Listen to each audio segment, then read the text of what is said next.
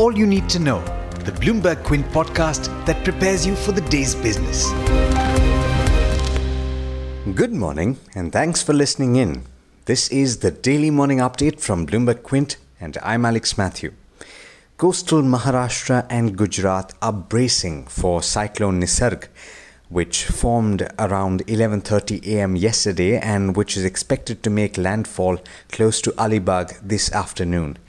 I feel like I've been saying this very often recently, but stay home and stay safe. If you're in Mumbai and have queries about the cyclone, the BMC has asked people to dial the helpline number, that's 1916, and then press 4. Now, you'll find the latest update on the number of coronavirus infections in the country at 8 a.m. today. That number will likely have crossed the 2 lakh mark over the past 24 hours or so. The average daily increase in cases has been more than 8,000 for the past few days now. The Indian government is offering financial incentives and plug-and-play facilities with an outlay of about 50,000 crore rupees to attract investments from global companies in the manufacture of mobile phones and related components. That's a Bloomberg story. The government will initially target 5 global suppliers and extend a financial incentive of as much as 6% on incremental sales of goods made in the country for a period of 5 years, according to the Ministry for Electronics and Information Technology.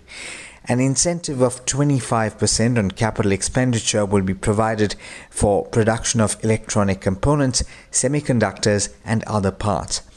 Electronic manufacturing clusters with ready-to-use facilities will also be offered. Now, 3 of the largest Middle Eastern sovereign wealth funds are in advanced talks to invest in Reliance Industries' digital arm, according to people familiar with the matter, potentially adding to the roster of marquee investors that have piled into the business. Abu Dhabi's Mubadala Investment is nearing a deal to invest about $1 billion into Jio Platforms, and an announcement could come as soon as this week. The company is also in advanced discussions with Abu Dhabi Investment Authority and Saudi Arabia's The Public Investment Fund.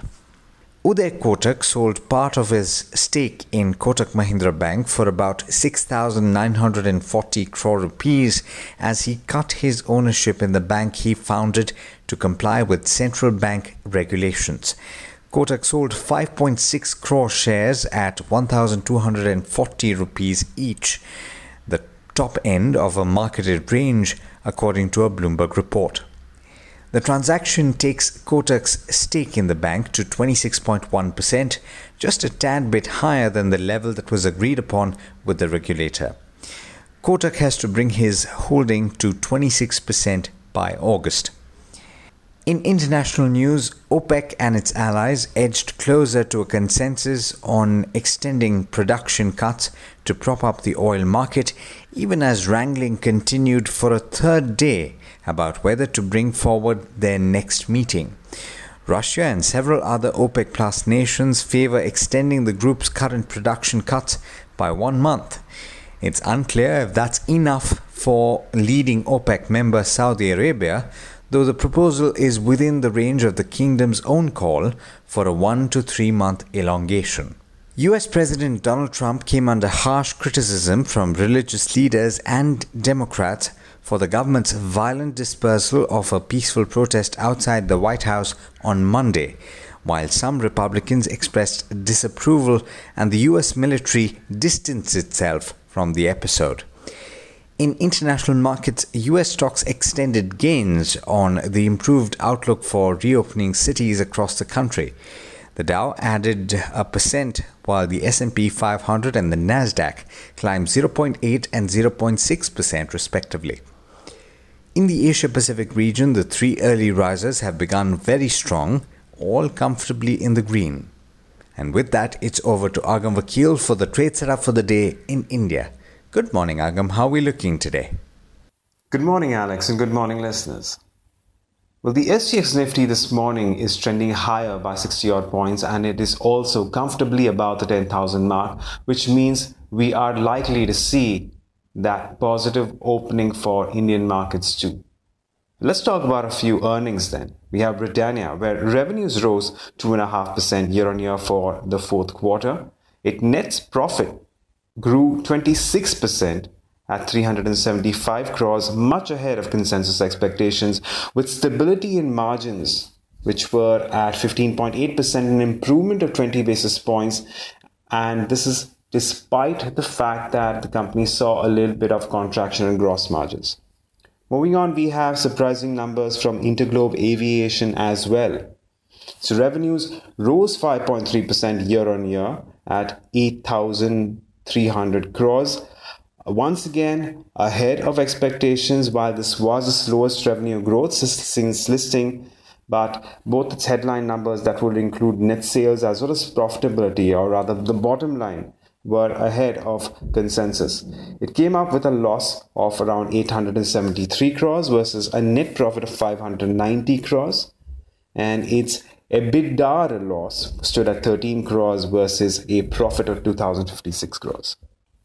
From the pharma space, we have Granules India, where revenues declined 2.2%, but profit rose 44% on an exceptional gain of 60 crores due to divestment of its entire stake in a JV, and its revenues were impacted due to restrictions imposed on paracetamol API, PFI, and ED.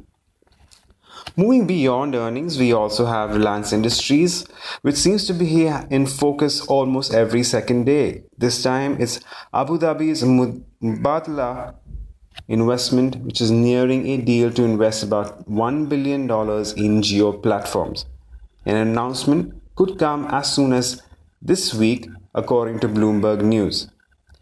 Hindustan Unilever has issued a COVID-19 update where they say that they have ramped up their production to 80 to 90% of normative levels from 70% back in April, and that all the factories and all the warehouses except one in Assam are open with requisite government permissions and adherence to the highest safety standards. In fact, they say that all their suppliers are now operational. An update from ICICI Bank, which has reduced its interest rates by 25 basis points in savings bank account with effect from June 4th, that will be tomorrow. For the balance below 50 lakhs, it weighs 3% per annum, while that above 50 lakhs, it will be about 3.75. And Moody's Investor Services has downgraded the long-term issuer ratings of ONGC, HPCL, Oil India, IOC, BPCL, Petronet, LNG, TCS, and Infosys. The outlook on all these ratings is negative. Now, these are just some of the stocks we can watch out for as we move into trade today. But don't forget to go through our morning edition of All You Need to Know only on BloombergQuint.com. Thanks, Agam. And as always, thank you all for listening in. This is Alex Matthews signing off. Have a great day. I hope you enjoyed listening to All You Need to Know. Did you know that you can listen to the show on the IVM Podcast app? On the IVM Podcast app, along with this, we have a number of other shows which you think you'll enjoy. Listen to Cyrus Says with Cyrus Brocha as the host. Listen to Paisa Vaisa with Anupam Gupta. The Scene and the Unseen with Amit Verma, or Shunya One hosted by Shiladitya Mukhopadhyay and myself. Check out the IVM Podcast app to get more talk content that you will enjoy.